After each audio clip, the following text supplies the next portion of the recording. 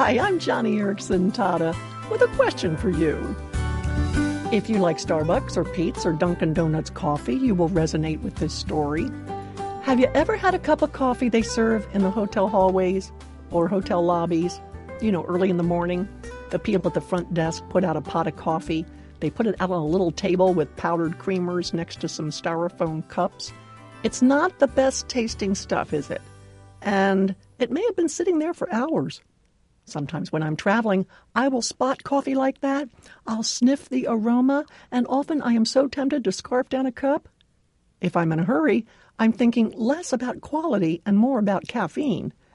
But if I know that there is a gourmet coffee kiosk at the airport serving up fresh ground heavenly brew, then I will pass by the old hotel coffee sitting there in its styrofoam cups, because I'm thinking to myself, I can wait a half an hour.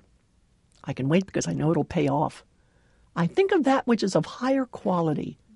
It takes a little self-control, and it does mean putting pleasure on hold, but I do it in anticipation of an even greater pleasure on the horizon, like really, really good coffee, if I will but just wait 30 minutes or so. It's all a matter of putting pleasure on hold. Now, this is at least part of what it means to wait on the Lord. Waiting on God does not mean passive indifference, hanging around and doing nothing. No, to wait on the Lord has more to do with saying no to impulsive spur-of-the-moment actions or decisions, and by doing so, saying yes to something you know will satisfy much better on down the line. Those who have not yet learned how to wait on the Lord may tend to indulge in something immediate that only half satisfies, like blowing your diet for a couple of Snickers.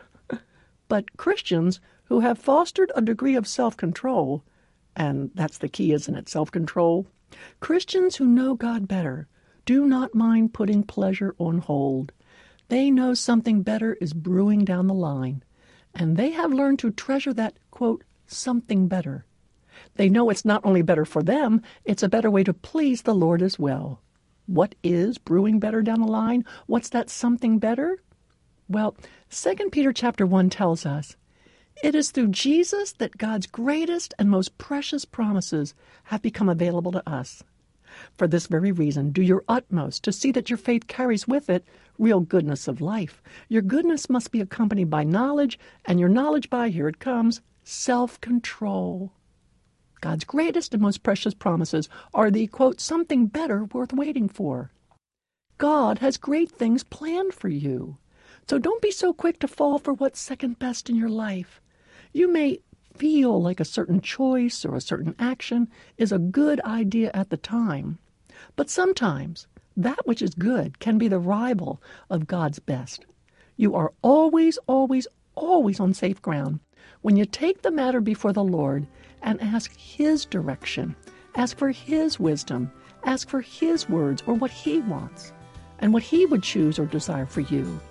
Take time to be still before Him, seeking His mind and His desire for you today and for all your tomorrows. God's plan is always the best plan, so take heart from these wonderful words in Lamentations chapter 3. The Lord is good to those who wait for Him, to the soul who seeks Him. Remember, God's greatest and most precious promises are so pleasurable, they really are worth waiting for.